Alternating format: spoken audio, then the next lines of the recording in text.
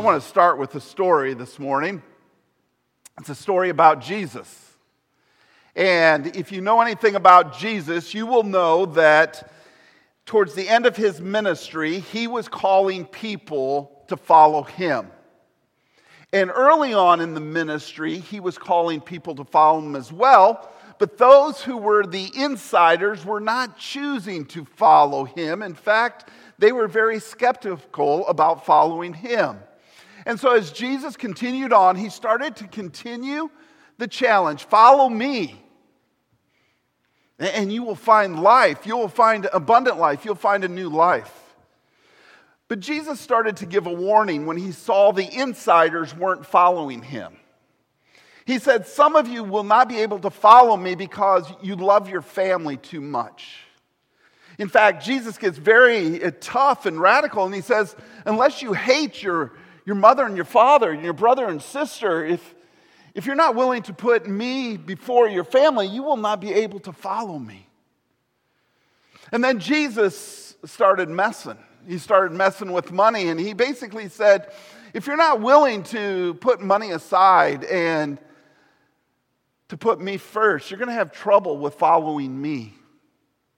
And so Jesus finds himself now eating and fellowshipping and spending time with sinners. And that's where I want the story to start, where Jesus is sitting with sinners and also with tax collectors. And in that day and age, sitting with tax collectors and sinners, that was synonymous because they have betrayed Israel. They had betrayed their fellow brothers and sisters, and they were not on the good side, they were on the dark side. And Jesus was eating and fellowshipping with them, and they were listening, and they were trying to understand what Jesus' message of grace and love was all about. But those who were on the inside, especially the Pharisees and the scribes, the teachers, or sort of the pastors or the elders of that day, or the people who were committed to the Jewish faith, for us, it would be those committed to the church. They started to grumble and they started to complain. Why is Jesus sitting with sinners? Why is Jesus eating with them? Why is Jesus showing them a priority and not showing me a priority? So Jesus goes on and he tells 3 stories. You're very familiar with them if you've grown up in church, but they're 3 stories, but they're powerful stories that have a message. The first story is the story of 100 sheep. 99 are there, they're perfect, they're staying with their shepherd, but one gets lost and one wanders away. And the shepherd makes a radical decision because he moves away from the 99. Now that wouldn't have been wise, that wouldn't have been smart, but he was so concerned about the one sheep that was lost. And so Jesus abandons everything and he leaves, or the shepherd leaves, and he goes and he finds the sheep that was lost. And then Jesus says that the point of the story is once he finds that little lamb that was lost, he puts it on his shoulders and he's full of joy and excitement. And he goes and he finds his friends and his neighbors and he says, rejoice with me. This little lamb that was lost has been found. And then Jesus, when he's telling this story, he gives the principle. He says that there is so much joy and celebration and gladness in heaven over one sinner who repents. The 99 people that don't need to repent, that are doing it right.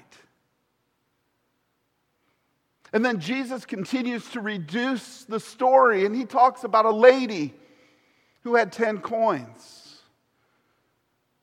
Some people think that the first story represents the nation of Israel, and the second story represents the church, the bride of Christ. And that the 10 coins represents Christians, but this lady had 10 coins. And she loses a couple of them, and she just goes radical looking for these coins, and she turns on the light, and she searches throughout her house, and likewise when she finds the lost coin. She's so excited, and she calls her neighbors and friends and says, rejoice with me. I found my money, which would have been a lot of money in that day and age. She's like, I found it. I'm so excited. And in case Jesus thought we would miss the point of the story, again, he reminds us there is so much joy in heaven. There's gladness in heaven when one sinner repents and comes home. And I've learned as I have studied Scripture that when Jesus tells a third story back to back, you better pay attention. Why? Because he doesn't do that. And he wanted us to know something intimate and something important. And so he tells the story of a father who has two sons, an older son or an elder son and a younger son. And the younger son goes to his father and says, give me half of my inheritance. Give me what is owed me. And we know from the way the story is told by Jesus that we're talking probably millions of dollars. This was an estate. This was a lot of money. It wasn't just somebody going to normal dad or mom saying, give me some money. This was a lot of money, and the younger son knew it, and he did something that was never ever heard of before. He's going and asking for his inheritance before his father even died. In fact, he's basically saying, I wish you were dead so I could have your money. And for some reason, the father gives his money away to the younger son, and he goes out and he's just reckless. He goes to all the cheesecake factories of the world and just spends all of his money on gambling and sports and life and recreation and just reckless living. But eventually, even though he had tons of money, he lost it all. And he's all alone, and he can't even find someone who will feed him, much less eat with him. And suddenly he comes to his senses and he creates a story. I'm just going to go back and say, hey, Dad, I'm sorry, I blew it. I sinned against you. I sinned against God. I just sinned against everybody. I'm so horrible, and just make me one of your servants. But the father had been searching and looking for his son, and when he sees his son, he pulls up his robe and he takes off and he runs after him and he embraces him and just shows him so much love and compassion. And he says, you need a new robe, you need your ring back, we're going to throw the best party ever. And he tells his servants, kill the best calf out there, we're going to have a party and we're going to celebrate. And so they began to celebrate. But the elder brother wasn't around.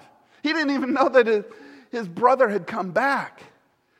But he's out in the fields and he's working hard, and he starts to hear music. It's interesting. He hears actually a symphony of music being played. And he starts to go back home and he's like, what's happening? And probably in his mind, he's saying, Dad has finally came to his senses and he's throwing me a party. And so as he's getting closer and the music's getting louder, he calls one of the servants he sees. He says, come, tell me what's going on. And I'm sure he's hoping and he's praying, tell me that the party is for me.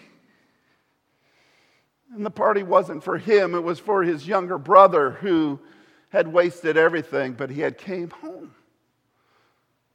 And the servant says that your brother is home, safe and sound, and your dad has decided to celebrate. And it says that the older brother became outraged. He became angry. Literally, the word is he was full of wrath and anger. And he wouldn't enter into the party. He stood on the outside. And the father, who had compassion for his younger son, also had compassion for his older son. And he goes out and he tries to encourage him, to exhort him, to challenge him to come in and to celebrate because his brother was home. And the older brother revealed that his anger really wasn't with his brother. His anger was at his dad. He was angry at his dad because he felt that he had served his father faithfully and he had never disobeyed him, yet his father never had a party for him so that he could celebrate, not with his father, but with his friends.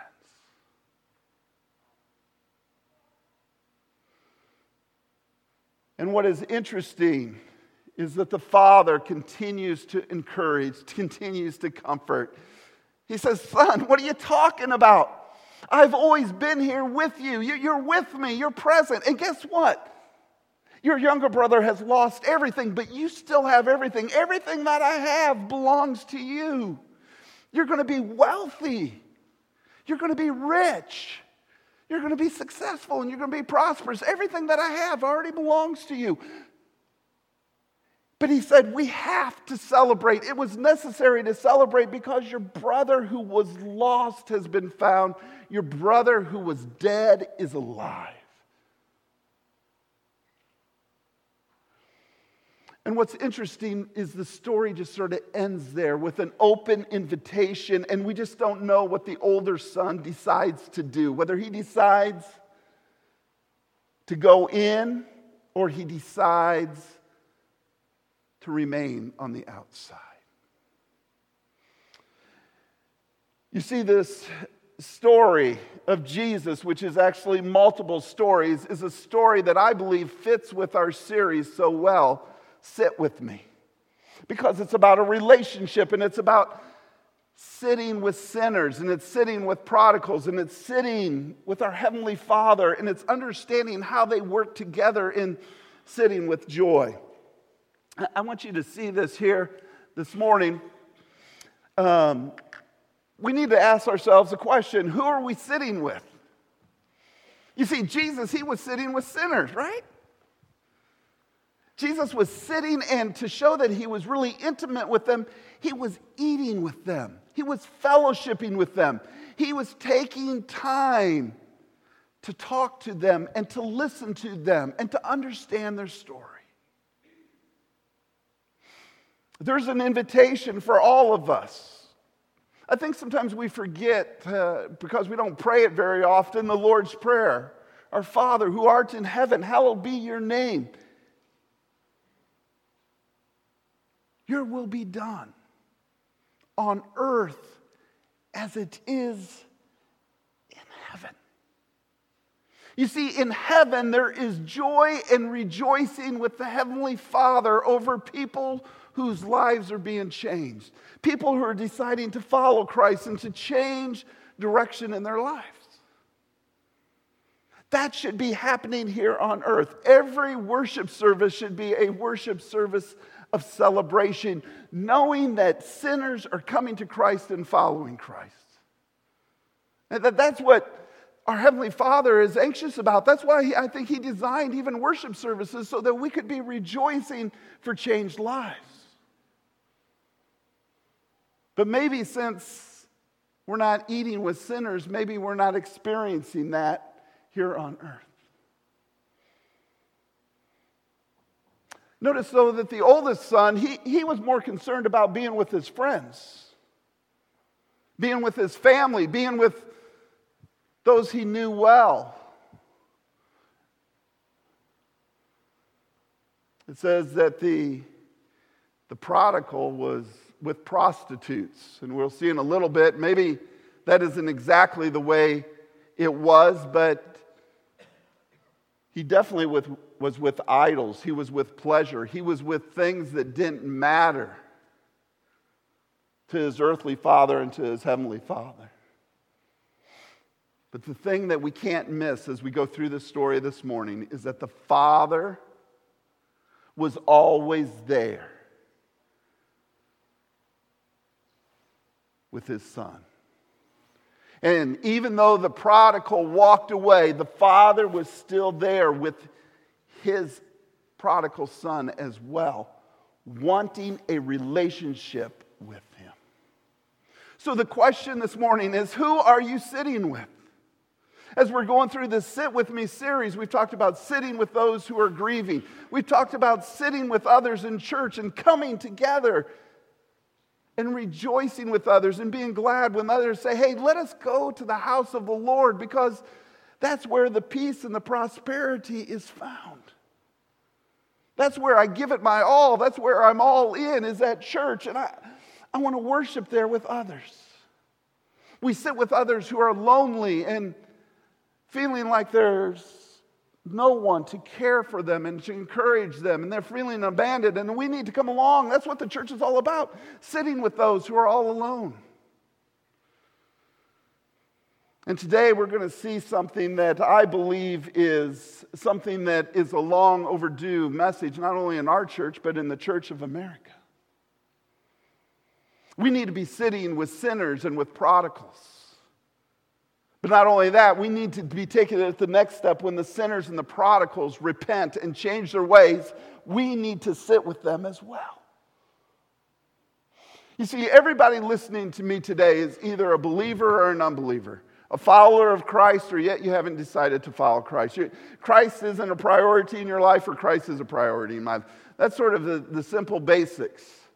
And if you're not yet a believer or a follower in Jesus Christ, I want you to listen to this message this morning through the lens of who your Heavenly Father is, who God is, who Jesus Christ is, and to understand that He, in the midst of your sin, He loves you, He cares about you, He wants to offer you His grace and His mercy and His kindness. And there is no better decision you can make than to trust in your Heavenly Father and the provision in His Son, Jesus Christ, for your sins.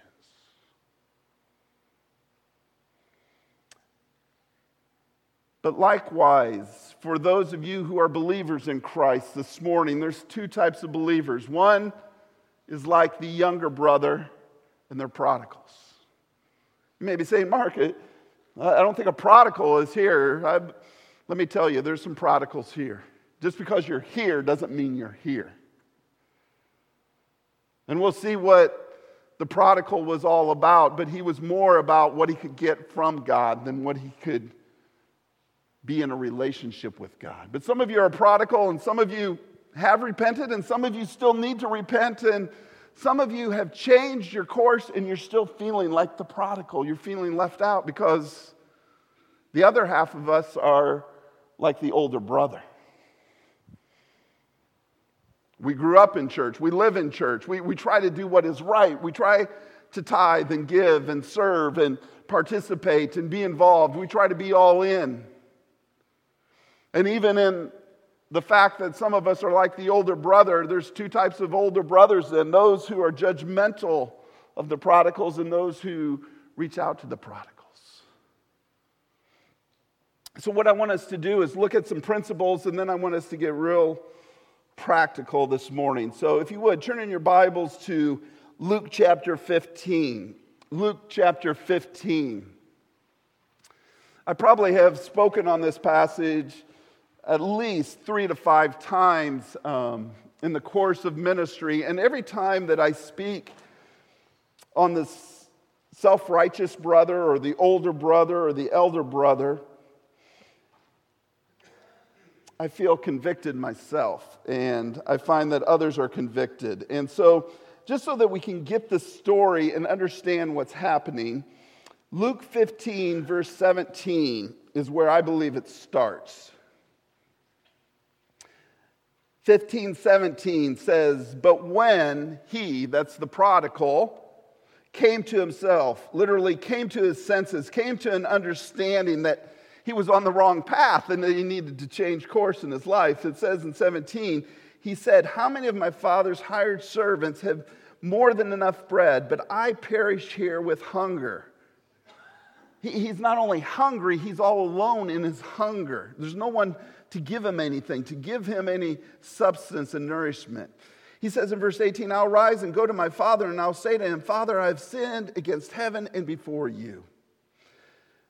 Let your eyes drop to verse 20. "And he said, and he rose and he came to his father. But while he was still a long way off, his father saw him and felt compassion.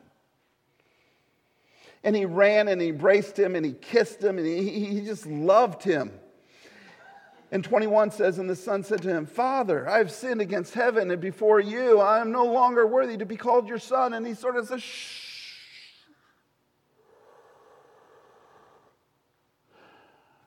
Bring quickly the best robe and put it on him. And put a ring on his hands and shoes on his feet. And bring the fatted calf and kill it. And let us eat and celebrate. For this my son was dead and is alive again, and he was lost and is found. And they began to celebrate. They began the party. They began to rejoice. There's gladness. It's not the joy that is in the first two stories, which is internal. This is external. This is everybody joining in together in the celebration. Then notice verse 25, it says, now this older son was in the field, and he came and he drew near to the house, and he heard the music, again, the symphony, and dancing, and he called one of the servants and asked, what's these things mean? 27, and he said to him, your brother has come, and your father killed the fatted calf, because he has received him back safe and sound. But he was angry and refused to go in. Literally, he was full of wrath and indignation and jealousy and hatred, and he was very passionate about this. His father came out and entreated him. Literally, his father was the Paraclete. I've mentioned that before. It's a Paraclete. We know that the Holy Spirit is our Paraclete. Paraclete, I talk about it with small groups. Paraclete means to come alongside and to encourage, sometimes to exhort, sometimes to challenge. And this is what the father is doing. And he entreated him, but he answered his father, look, these many years I have served you and I've never disobeyed. I want to say hogwash, but we'll get to that in a little bit. Yet you never gave me a young goat that I might celebrate with my friends. And right there, I have to be honest, if I was the father, I would have punched him, okay?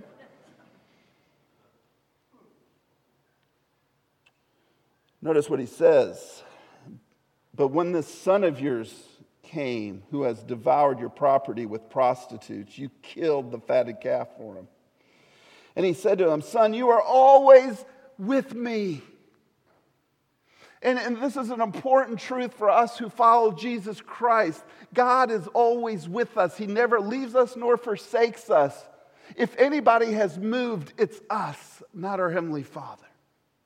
And notice what he says, you are always with me, and all that is mine is yours. And it was fitting, it was necessary, it was right, it was what we had to do. We had to celebrate, and we had to be glad. For this, your brother was dead and is alive, was lost and is found.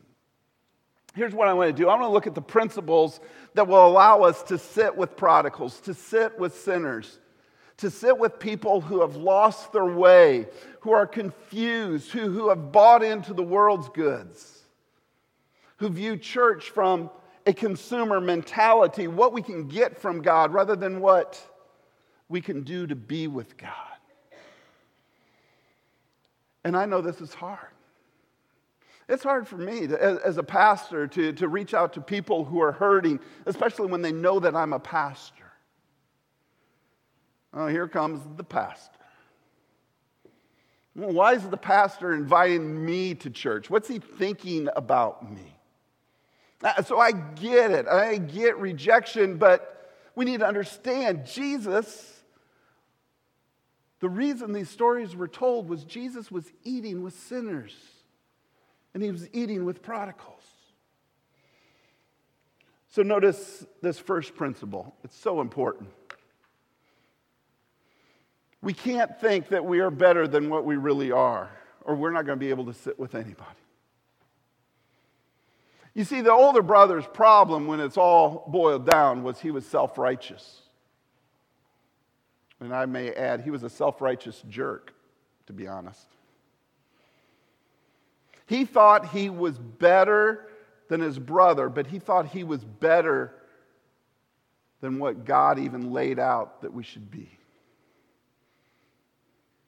You see, every time we think we're better than someone else, we think we're better, at following Christ. We're better at serving. We're better at teaching. We're better at living the Christian lifestyle. We're better. We have a better marriage. We're better parents. We're better. You fill in the blank. Once we go down that road that we think that we are better than we are, we're missing the point. You see this in verse 29. This is self-righteousness. This is pride. When he says, look, these many years, I have served you. You know what the word there is? I've been your slave. I wasn't doing anything out of joy and wanting to have a relationship with my father. I became your slave, Dad.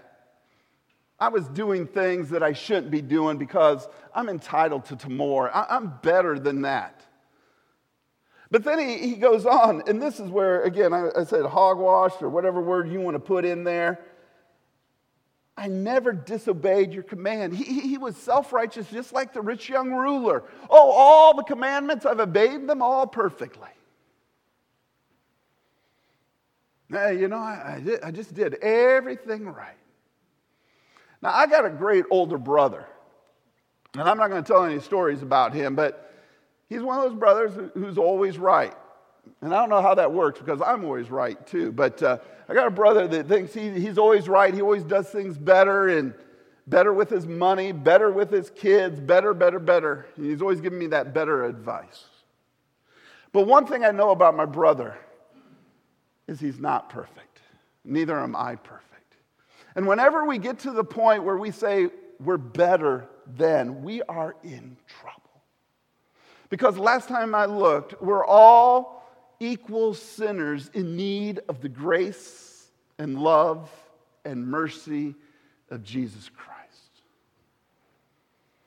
No one is better than someone else when it comes to following Jesus Christ. The invitation is always the same. Come and follow me. Come and drink, and I will give you living water. Believe in me, and I will give you new life. It's an invitation. It's all the same. We're not better than others, but anytime you think you're better than someone else, you're not going to be able to sit with them and to encourage them.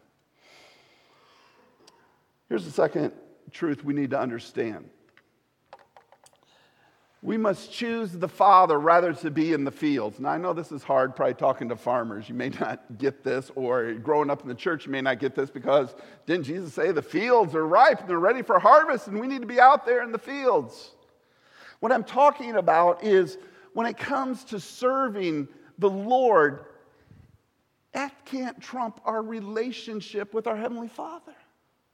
It's sort of the Mary and Martha, and when Martha's all concerned about serving Christ rather than sitting and being with Christ. You see, I've seen it throughout the years in church. People, they're like, oh yeah, I'm there, but I never talk to anybody. I never even sing. I never even fellowship.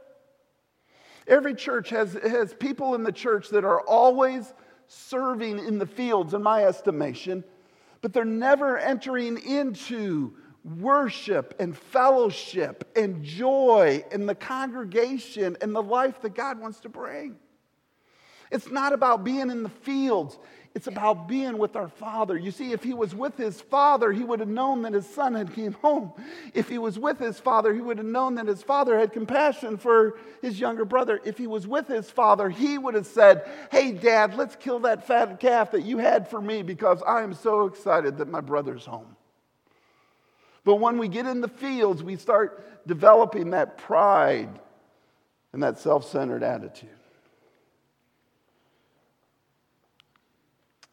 Notice this. We must feel joyful acceptance rather than anger. Again, the anger wasn't at the prodigal and the sinner. The anger was at the Father.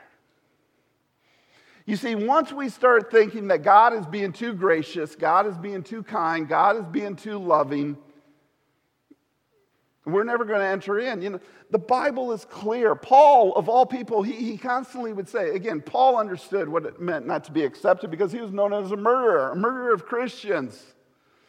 He was against Christ and the church. And in Romans 15, he says, accept one another, receive one another, welcome one another. Just as your Heavenly Father, just as Christ has accepted you and welcomed you, we need to joyfully accept one another. But if we are caught in our sin and still our self-righteousness, and we don't understand that God is gracious and loving and accepting and welcoming us into a relationship with Him, it's going to be hard for us to do that. And one of the things I constantly have to ask myself, and I want to ask more of you sometimes, and I want to ask Christians, why are we so angry? What are we angry about?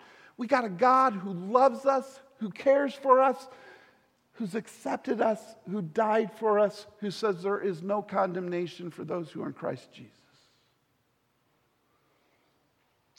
But until we can get to the joyful acceptance, maybe of our own relationship with God, but our joyful acceptance of others, we will never sit with someone.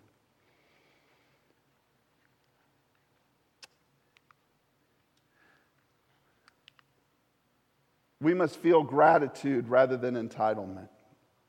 You know, in this story, he felt he was entitled. You know, I served you all these years and you never gave me. What was he serving for? What was he slave for? He wanted something. He wanted a party. He wanted a celebration. He wanted something from his Father. And one of the values that I've tried to instill in our family, and one of the things that I have to work on, is the whole issue of gratitude. Being thankful for what I have and what God has provided. And when we start feeling we're entitled, especially in the church, I'm entitled for church to go my way. I'm entitled for Christianity to go my way. I'm entitled for God to bless me. I'm entitled for my marriage to work out. I'm entitled for my kids always to be perfect. I'm entitled. Once we go down that road, rather than the gratitude that we have that everything, every good and perfect gift comes from our Heavenly Father, we're going to be in trouble. Now, here's what I want us to talk about this morning with the remaining minutes.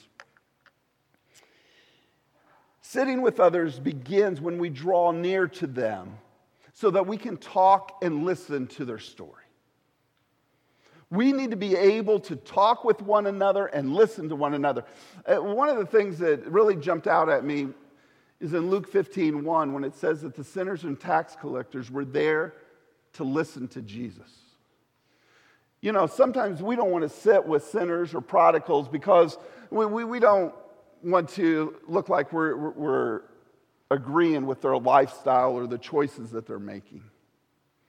But I don't believe Jesus was sitting there saying, yeah, you're a sinner, keep on sinning. No, he was talking to them about grace and mercy and life change and forgiveness and hope, and that you can change course, you can change direction, you can get actually your relationship right. But too often we're too busy, we don't care enough, we don't have the compassion to sit with others enough to listen to their story. Now, this is what I want you talking about in your next step groups, if you're in a next step group, are some of these categories. What I have witnessed over the past 25 years in ministry is that when it comes to the church accepting those who have gone through, and I just listed a few of these on the screen, divorce, sexual immorality, what I would call just spiritual immaturity and addictions, abandonment either of the church that they're a church family of or abandonment of their own family. We have trouble welcoming them back. Just look at the first one of divorce, and especially divorce and remarriage.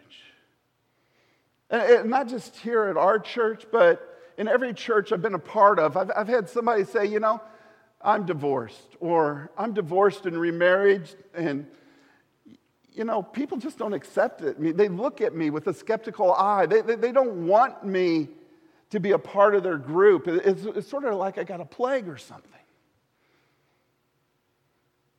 And then when I maybe mention it to somebody who is not divorced and not remarried, they say, well, doesn't Jesus say something about divorce and remarriage? And so, for example, in Luke 16, this is what Jesus has to say. Everyone who divorces his wife and marries another commits adultery, and he who marries a woman divorced from her husband commits adultery. And we're not supposed to associate with those people, are we?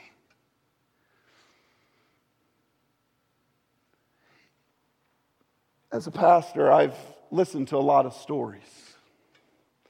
There's a lot of people that are divorced who never wanted to be divorced. There's some people that are divorced because they did make some very foolish decisions. There's some people that got remarried because they did get their life back together and they were seeing Christ work in a very special way. But the one thing I've learned is each story is different. When I first got into ministry, and I had a Christian family degree in my master's of theology, I had a wedding policy and marriage contracts and all this. And I had a very strong one when it came to divorce and remarriage. And that was before I ever started talking to people in my office. And you won't believe some of the stories and some of the pain and some of the heartache. And what breaks my heart is some people who are divorced and remarried, who are Christians and who have turned their life around, feel more acceptance outside the church than they feel inside the church. That shouldn't be. That should never be. The same is true with sexual immorality. Oh yes, I've memorized all the passages. Don't you know that those who commit sexual immorality will not inherit the kingdom of God? Flee from sexual immorality. But let me tell you, when people come into a pastor's office and they say, hey, I got a story to tell you that I've never told anybody, guess what it's about? It's about sexual immorality. It's about pornography. It's about struggling with their sexual identity. It's about living with somebody. I've been with so many people that are in church and they come to church and they're living with somebody and they just don't know how to make it right. But what do we do when they do make it right? Do we still hold it over them? Do we hold it against them? Or do we rejoice with them that they're getting it right? They're taking steps towards purity. They're making steps in the right direction.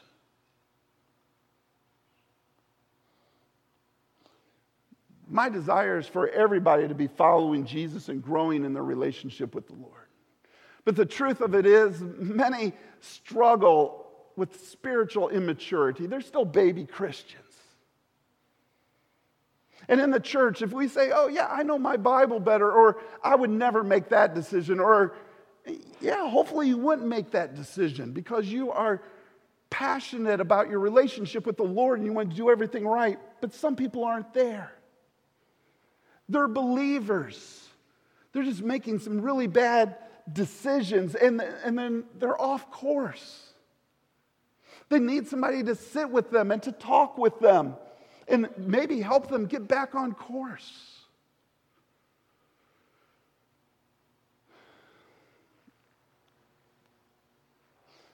I've been talking to Mackenzie some, and sometimes I talk to Micah, but Mackenzie's getting at that age of drinking. And so somebody who's a little bit older and wanted her to have a drink, and so Mackenzie was talking about drinking, and Michelle and I were talking about just drinking and where I got my convictions from. And as I've shared, I was a drug and alcohol counselor. And I was a drug and alcohol counselor basically when I was 21 years old.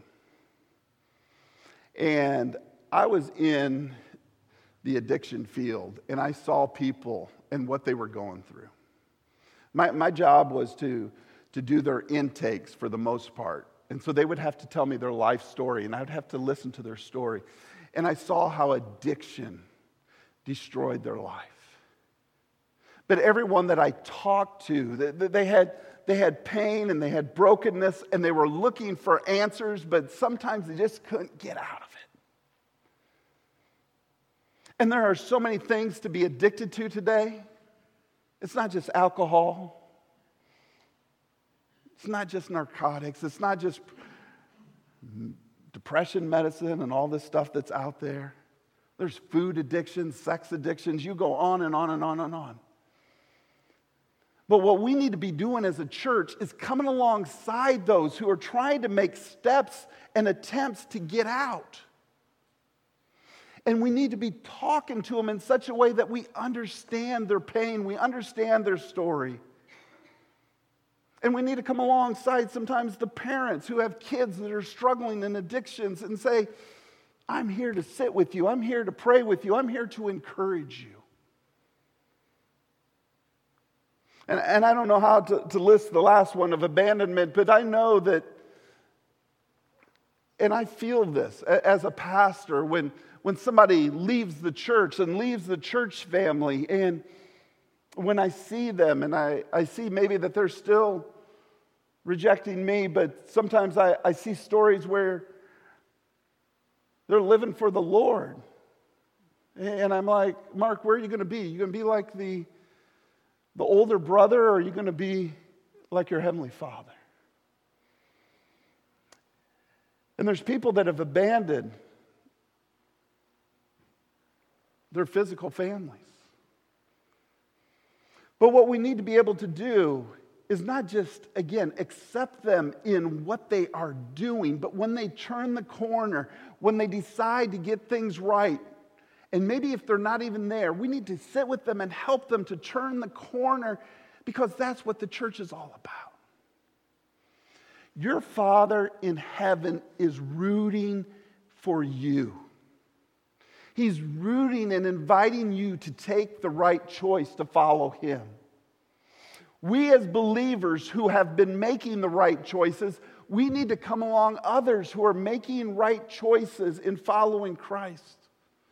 That's where encouragement and joy and gladness comes in. But if we're going to continue to say, you know what? Look at them. Look at their story. I'm so glad that that's not my story. That's not what the church is about. The church should be the most gracious and warm and inviting place, where people who are struggling with sin and discouragement and what it means to follow Christ can find love and acceptance. There's 3 different ways to look at this story this morning. There's this way. There's the elder son